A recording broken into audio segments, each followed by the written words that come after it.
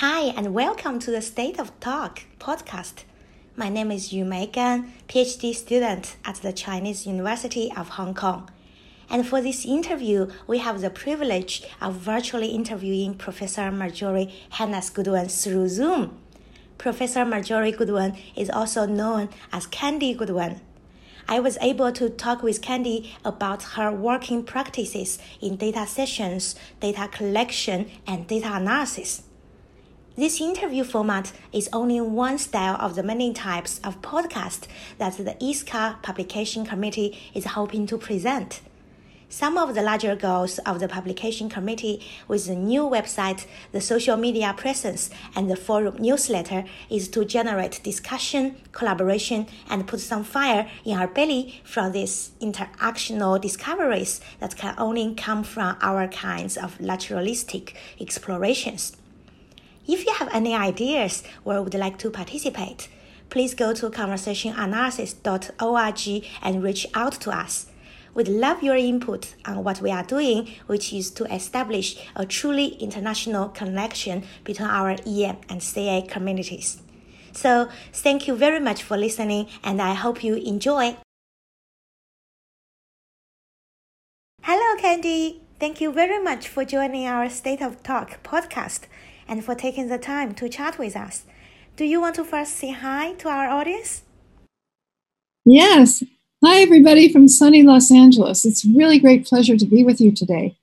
We're having very nice fall weather in the 70s. And by the way, today is Chuck's birthday. He's 77 today. And that is a very lucky number for Japanese people, meaning longevity. Wow, happy birthday to Chuck. I just want to give a very brief background to our new audience that Candy, together with her husband, Professor Charles Goodwin, also known as Chuck, have a very special place in our field, EMCA and video analysis. Their research has inspired many generations of young scholars, and I am one of them. Today is such a special day to do this interview and to celebrate Chuck's 77th birthday. We will follow Candy's memory to discover some of their ways of doing such kind of research. Candy, you might agree with me that perhaps one of the most distinctive features of our field is the way through which we work with data. For example, we bring data to a data session where we share the data and discuss the data with others. And data session is a special working practice in EMCA field. So can I ask you, where and when was your first data session?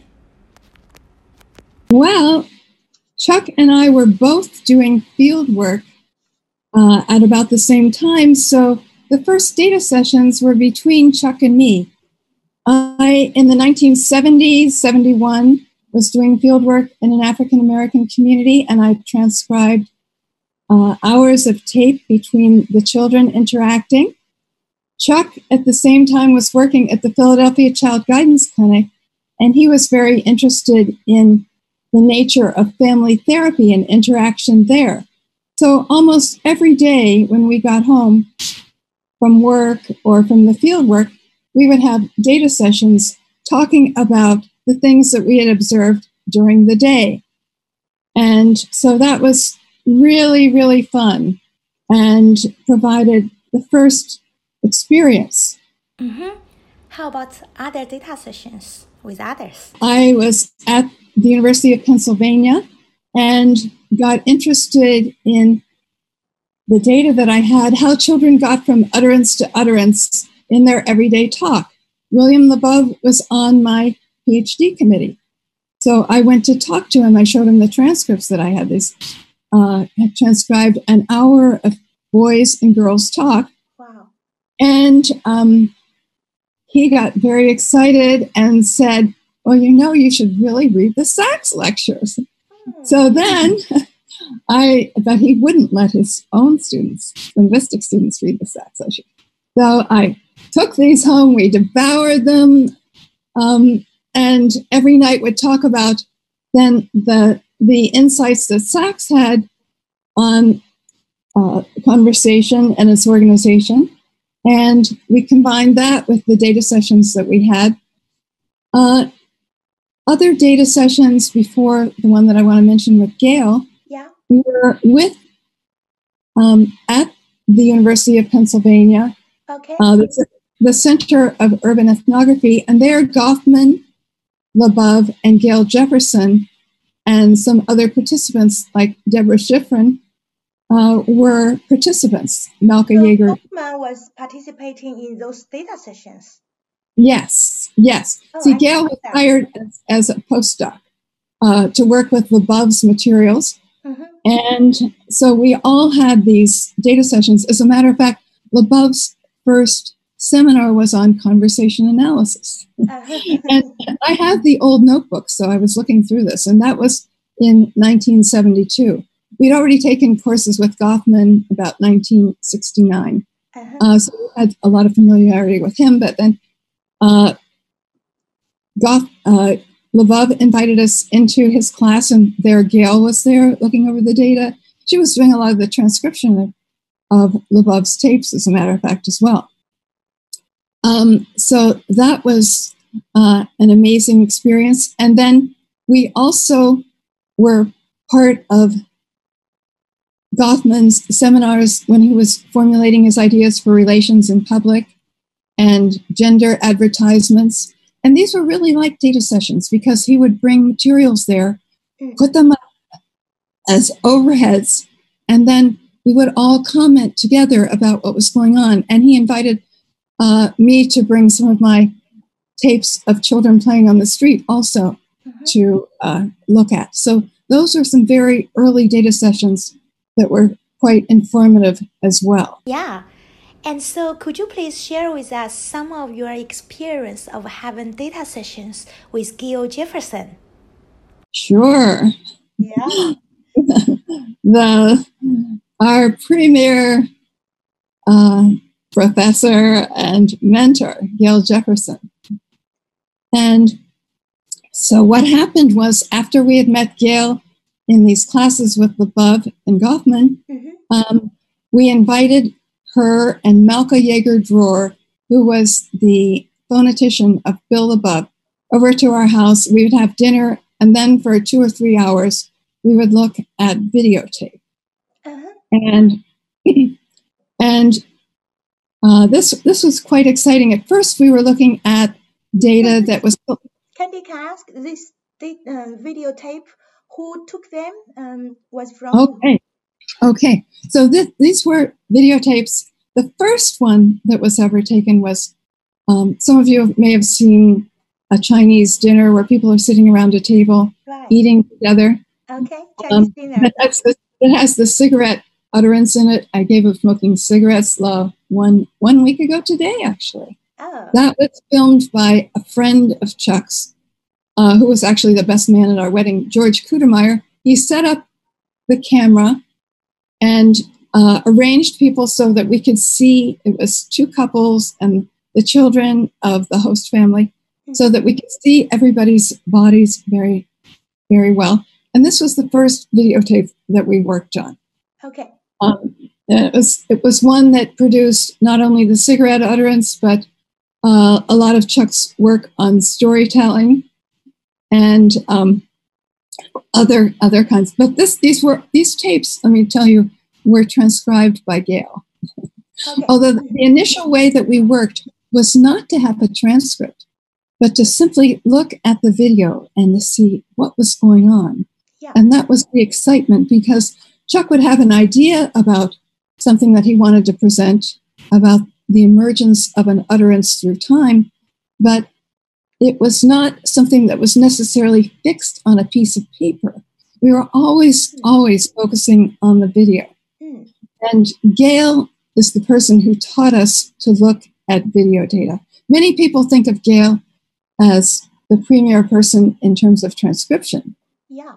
But she was the premier person in terms of how to analyze video. She was extraordinary. She was brilliant at the way that she could look at it in ways that no one else could. Okay. And yeah, and you also started with video rather than the transcripts. Yes. And so we would look at the video. Then we would all take a hand at doing some transcription of that. And then Gail would come back next week with more transcription that she'd done, so we could go a little bit further. But we were not initially, we were interested in the phenomena that we saw in the tape, not that was written on a piece of paper or transcribed. That was the way that we worked. And so we'd look at the videos, somebody would say something, she would comment on this, we'd talk about it, and she would lead us to looking at the video in new ways that were relevant to our analysis. That would certainly include something like ethnomethodology, although her training was not the classic kind of training that one thinks about. She was just a brilliant analyst.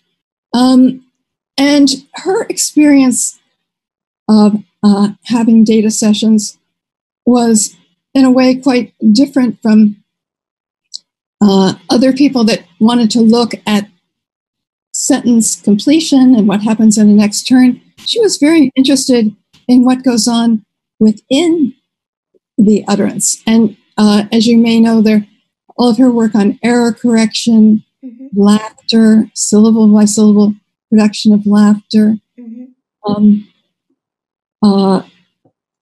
no sooner, no later, the way that you come in at particular kinds of closings. All these things were things that she was looking at as emergent through time. So those were, and when we had the seminar with Labov and Goffman was prone to say that laughter is flooding out. But Gail said, oh yeah? Let's look at it syllable by syllable and see the way in which when somebody goes from ha to ha, the next speaker will immediately in the next syllable go ha, ha, and the way in which you get this collaborative co-construction of laughter in its mode. And the things that she was interested in looking at were ones that were simultaneous with the talk and not necessarily occurring at a turn boundary. That's why we got very interested in looking at things like I was looking at mutual monitoring. So in the midst of somebody producing a statement and providing some sort of evaluative commentary, we would look at the way in which people would nod, shake their heads in some sort of, oh, how appreciative commentary. And if that were not forthcoming, the way in which people would add new segments onto their talk in order to achieve the kind of collaborative production of assessment that was sought by the principal speaker. So that was very important. And of course, in Chuck's analysis of I gave up smoking cigarettes, well, 1 week ago today, actually, what he was interested in was the way in which when a speaker produces talk and does not necessarily receive the kind of uptake that he was projecting, somebody just says, or looks down, the way in which a speaker can contingently change the speakership, go to a new recipient to try to generate the kind of responsiveness that he wants to the utterance. So this was because Gail was already into looking at the internal organization of terms and looking very specifically at phonetic production of talk. It was a wonderful alliance with her to be able to look at the way in which a sentence emerged continuously through time as speakers and hearers worked together to produce the ongoing utterance. And that was something that was totally novel for CA because instead of looking at turn transition, we were looking at what was occurring in the midst of a turn with the bodies of participants as they collaboratively built the contingent world that they were building. It's very inspiring. I can really say that how these data sessions with her really had an impact on your and Chuck's development of your interest. So did Harvey Sachs also? Before that, let me play a little tape for you. Yeah. This is a tape that I happened to find last night when I was looking through some of the tapes that we have, and this was Chuck describing to Lorenza her influence on us. Okay. So it's Gail. I mean, the easiest in the way you could talk about Gail, she invented the tracings, boom. But that's almost like saying she invented overlap brackets. What you have to get into is not just her technical innovations, but the way that her mind and her work and her discussion was shaping us. Not like the hypnotist, not so much without us knowing, but she was, and Chuck mentioned their tracings. Let me tell you what Gail did. This is why I say she was one of the co-founders of video analysis. She was very interested in the way that bodies were aligned in position vis-a-vis one another, so that we would stop the tape, the reel-to-reel tape, at a particular point.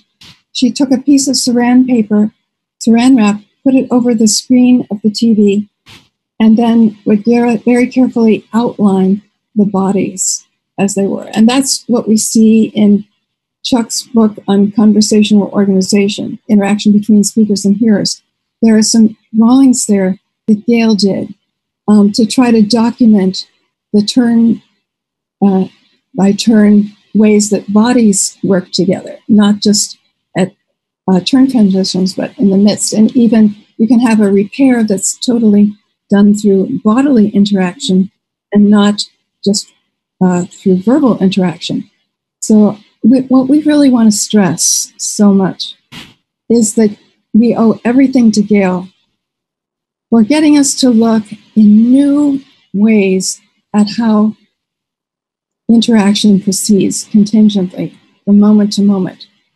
The way that she described it, and we thought about it, was that she planted a garden, we were her plants, and she allowed us to flourish in any way that we wanted to. She did not direct us. She led us to see phenomena in the data, but she was not commanding that we had to do something in any pre-prescribed way.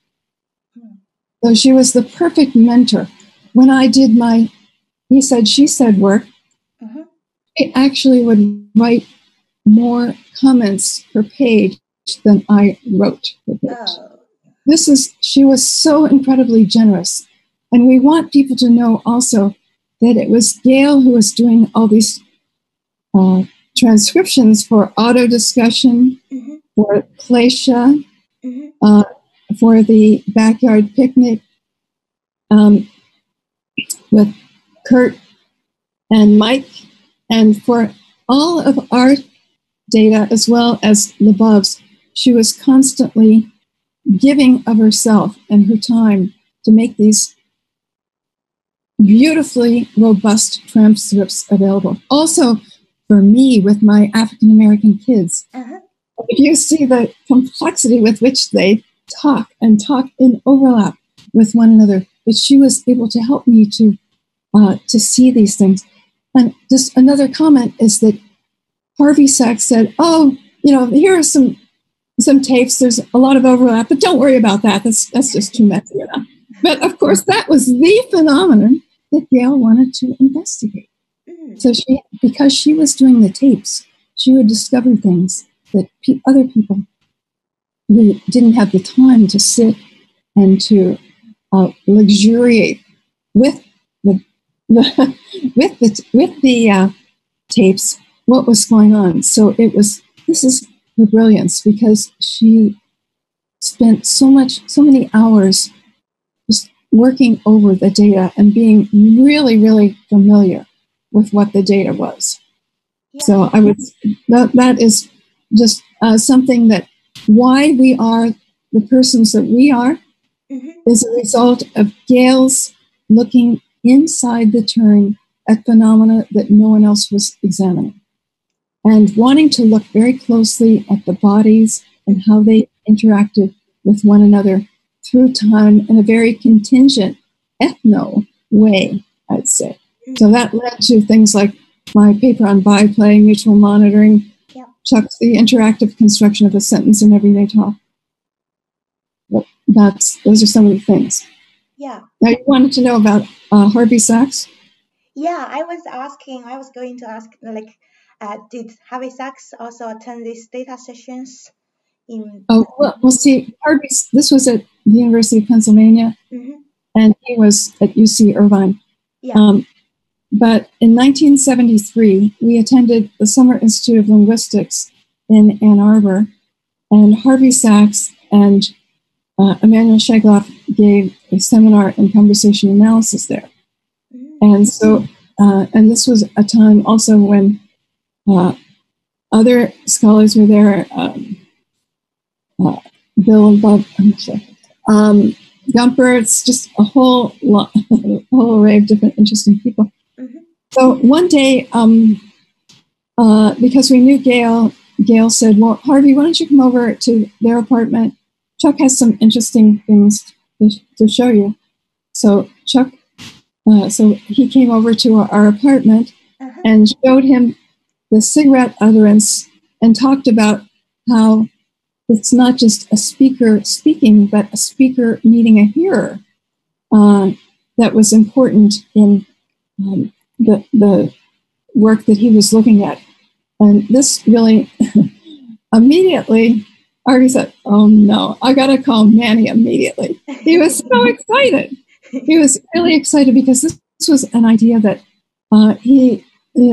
that had not been dealt with before. So he then after that we had regular weekly seminars for the time that we were at the Summer Linguistic Institute with Gail. I love that you have so many home data sessions in your apartment, and that's really cool.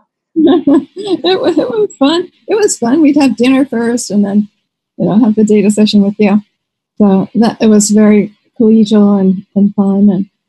And so then Harvey gave us, he said, "Oh, I have videotape. Why don't I give it to you?" And then we went out and we filmed my relatives in Ohio that lived nearby, and that was the Kurt and Mike stories. And we filmed Moose Picnic there. So it was Kurt and Gary in the backyard picnic in Ohio, and various different events at around Ann Arbor that were going on.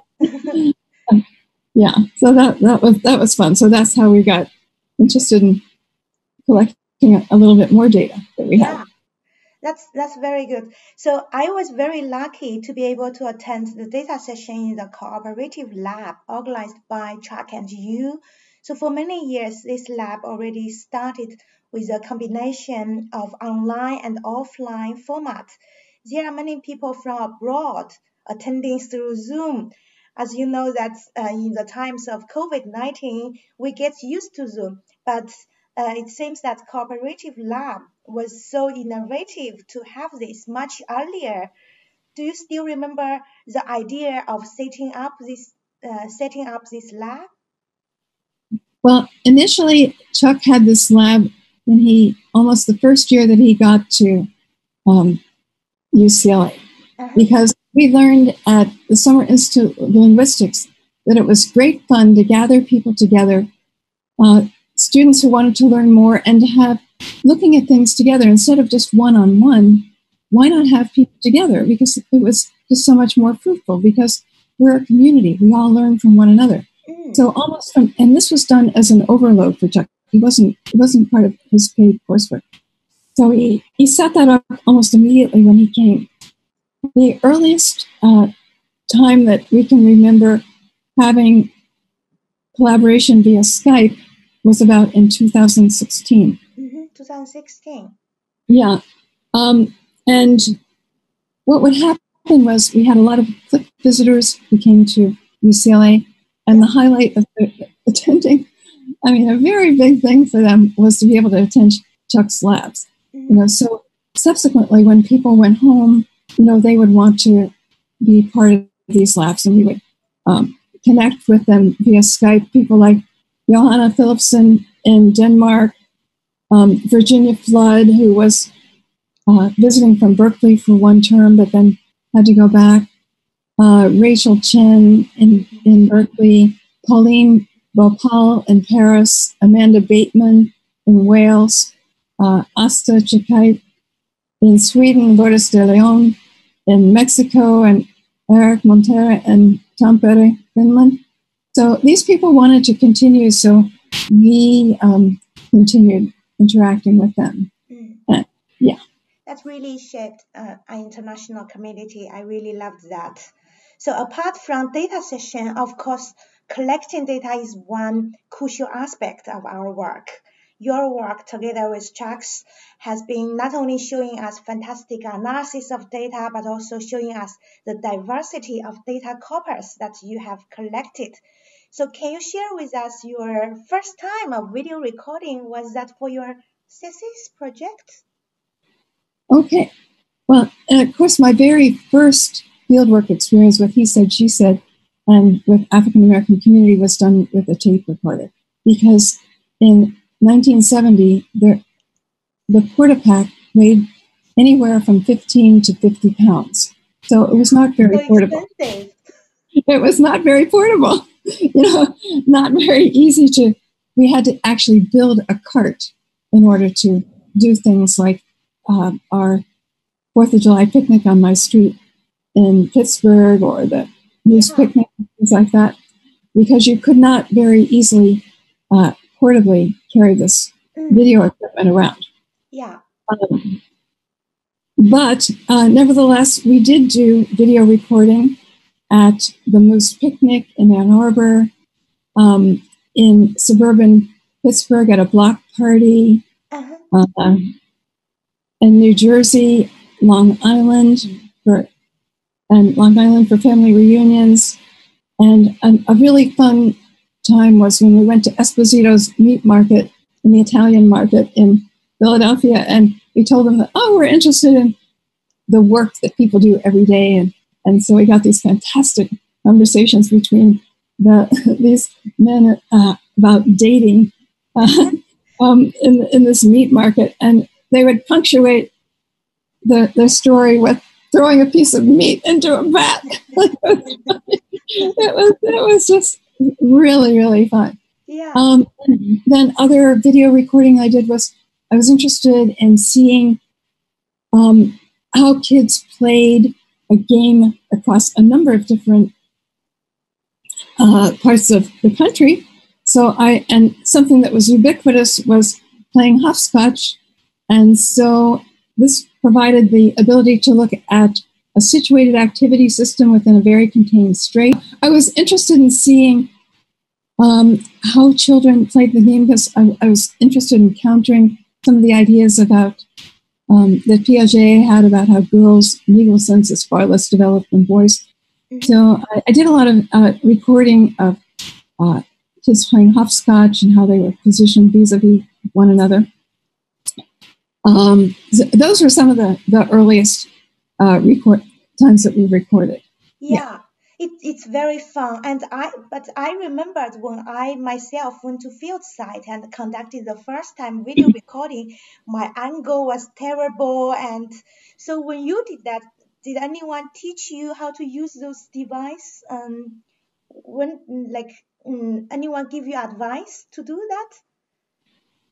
Chuck was already working in the Philadelphia Child Guidance Clinic, so he had quite a lot of experience doing video in a more contained space, but he kind of evolved his own methods for doing the video recording, actually. Yeah. And the idea of having an omnidirectional microphone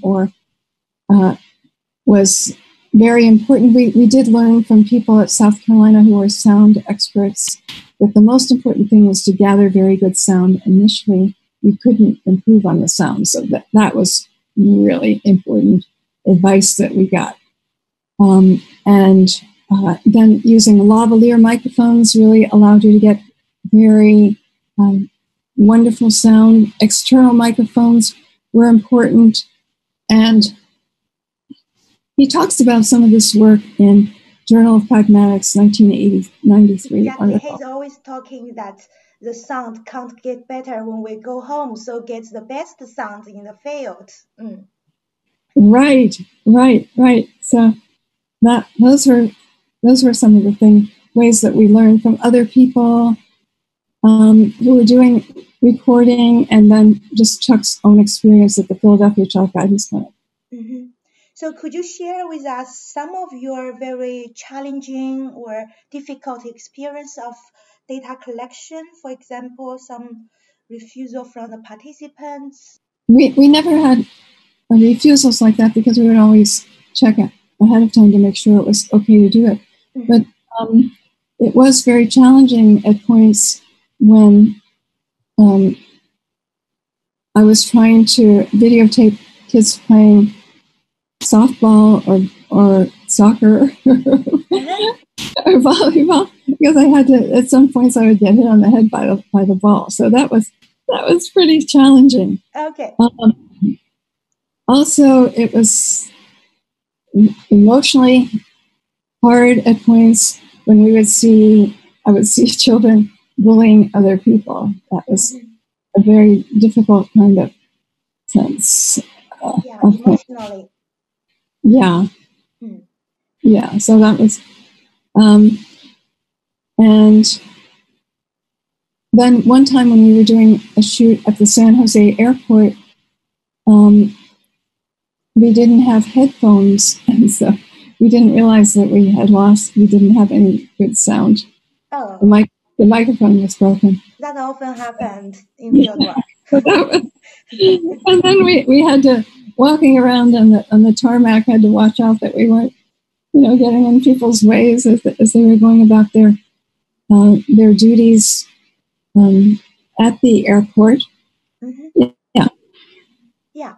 And you were a co-faculty member of the very influential research project at the Center for Everyday Lives of Family at UCLA.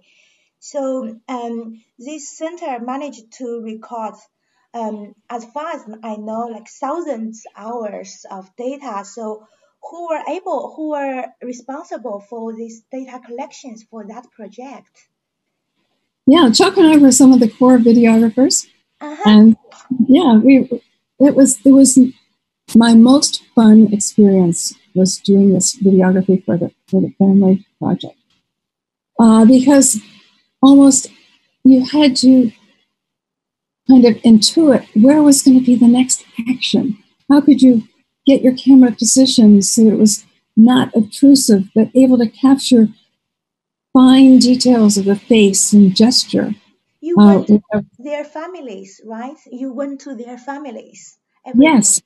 Yeah. We were, there were teams of researchers. We'd always go out in a team of 2 people working together. And some of the most fun I had was with Heather Lloyd going out and we'd experience this and then coming back. Oh, do you believe what they allowed us to film? Incredible kinds of interactions in bed, disputes, all in bed with parents, that is. Okay. And also we did some of the documentation of the photography, because there was also a project looking at documenting objects in the house for an archaeology project, which was Life at Home in the 21st Century, which produced a very interesting book. So we documented 4 days in the life of the families, going with them to school, being there when the kids woke up, being there when the kids went to bed. The whole idea was, how does a family balance work life and home life? And how are these things contingent and intersecting? And some of the most fun things were looking at the spontaneity of families in creating a sense of wonder for children. I have a paper called Occasion Knowledge Exploration. And there was a family where almost every utterance was kind of wordplay and getting the children on board for exploring how they might understand the world in different ways, how animals interacted with other animals, just the kind of beauty of family life where people are trying to create an environment for exploring the world in new and creative ways. And that was like the most fun, and like sent me off in whole new directions in thinking about things. Well, I absolutely loved every minute of working with the SELF project. Also, because we would have weekly meetings, we'd talk over things together with the whole interdisciplinary team, people from education, psychology, applied linguistics, medical anthropologists, archaeologists. That was quite inspiring, where we get new ideas about how to look at all the different realms of human life as people would present their work together. Eleanor Oakes was the designer of the project, and she was just so giving of her time in organizing that and allowing it to be this amazing experience for the researchers.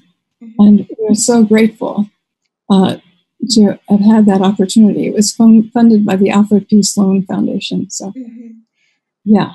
I can really tell that's how Candy enjoyed this project and how she enjoyed working with this data. That's unfortunately our audience can't see your facial expression, gestures. I can really tell that this is a fun and inspiring project for Candy. It's very inspiring for me as well to learn about your experience of data sessions and data collection. Now, I would like to conclude our interview by talking a little bit more of your data analysis focus.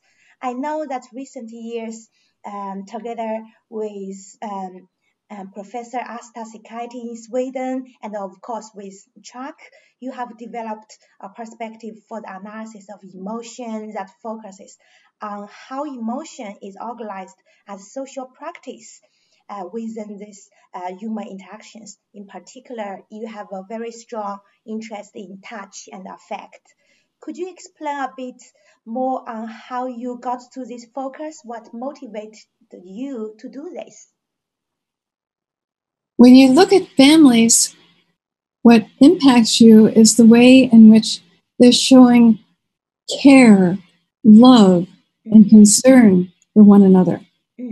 This was so different from looking at the peer group where there was conflict continuously. Not that there wasn't conflict in the family, but the way in which parents would put children to bed with these loving, affective touches and, oh, I love you so much, creaky voice, overlaying the gentle touch that the parents would give the children as they were putting them to bed.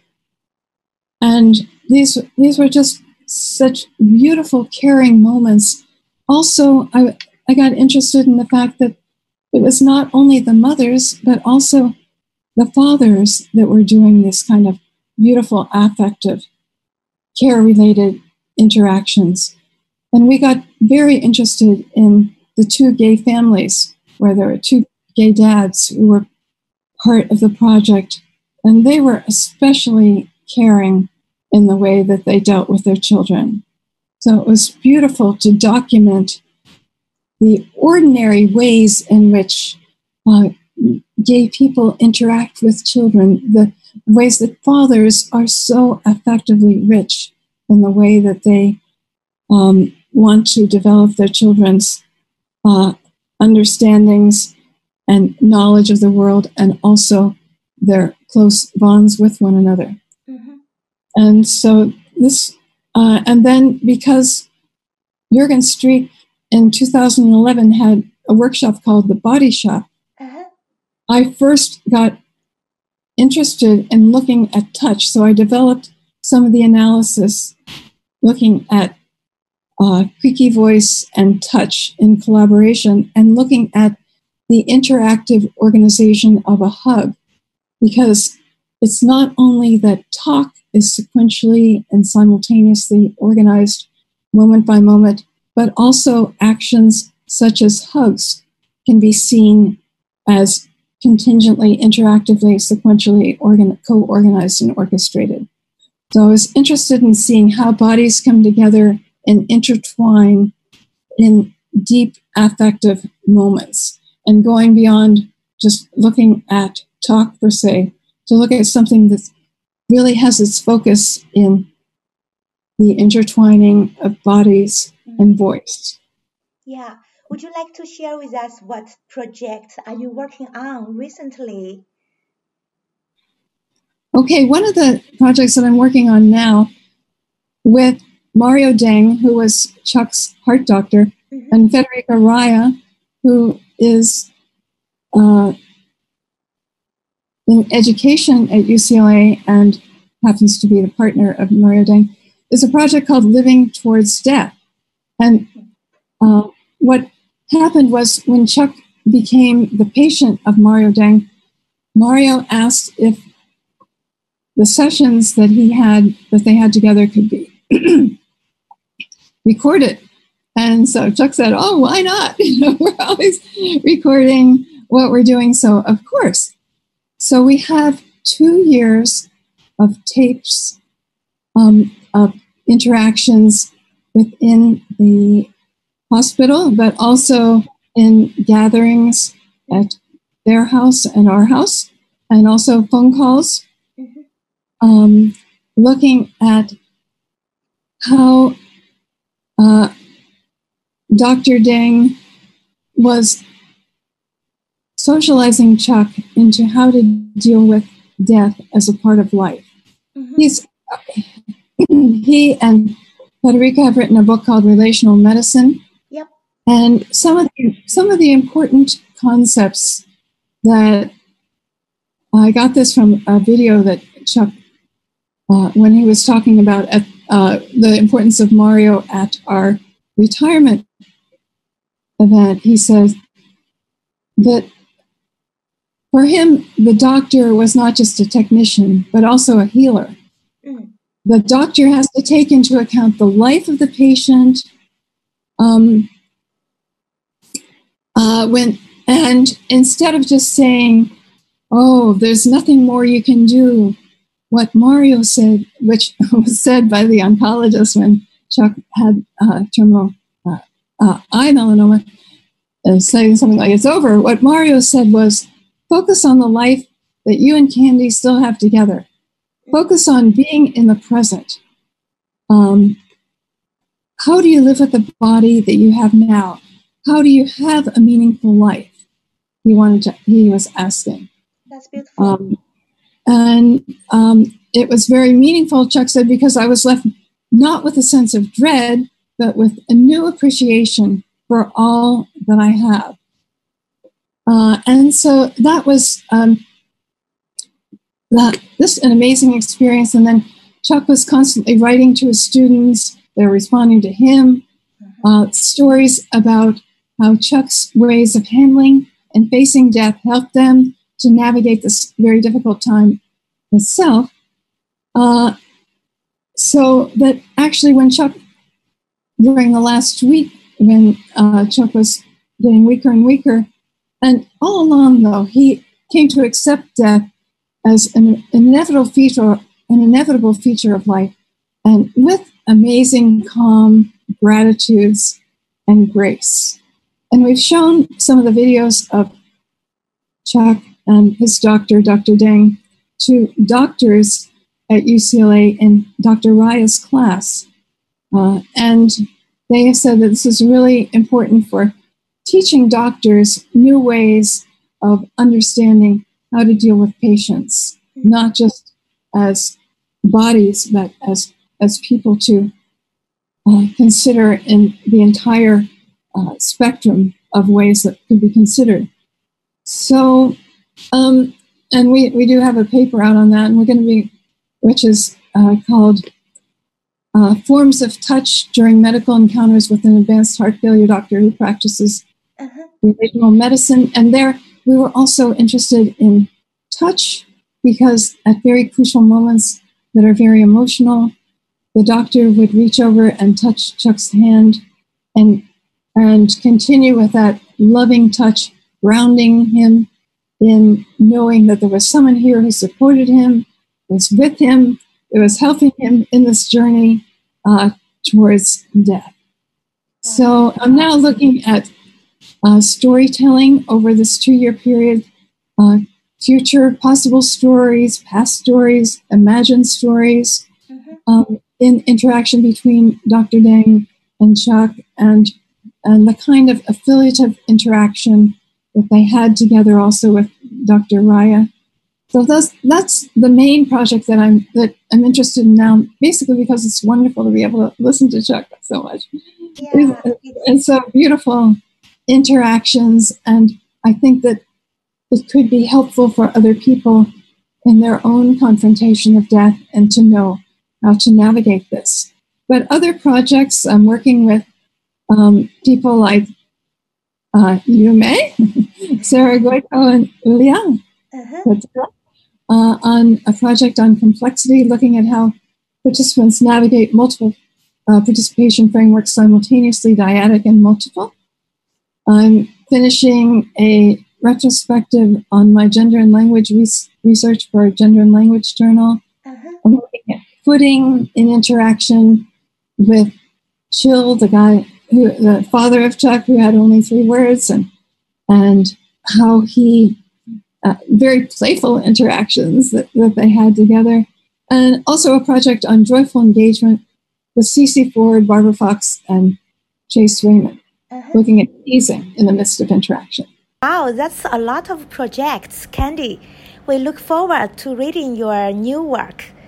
Finally, Candy, may I take this opportunity to seek any of your advice that you would love to give to the young generation conversation analysts? Go out and explore the world. Be an ethnographer, just the same way that Yume was. You discovered new worlds that nobody knew anything about before your research. And this is the beauty of the younger generation. They take on such innovative projects. They're not afraid. They're launching into things that no one's ever explored before. And I think that is what is so beautiful. And I think that the younger people have so much to teach the older people about how to do innovative, creative research. Because one thing that Goffman always told me was, don't be hypothesis testing, be hypothesis generating. You're generating new ideas as we speak, as we live. So I think that younger researchers are carving out new pathways, exploring new dimensions, and we have so much to learn from you. And I think that it's really important, as Robert Frost said, to take the road less traveled, and that will make all the difference. Oh, that's very beautiful. Thank you very much, Candy, for saying that. This is the end of our interview, and I want to thank again Candy for taking the time to chat with us, and thank you very much for inspiring us in many ways. And thank you, our audience, for staying with us, and we hope you enjoyed this session with Candy. See you next time. Bye-bye.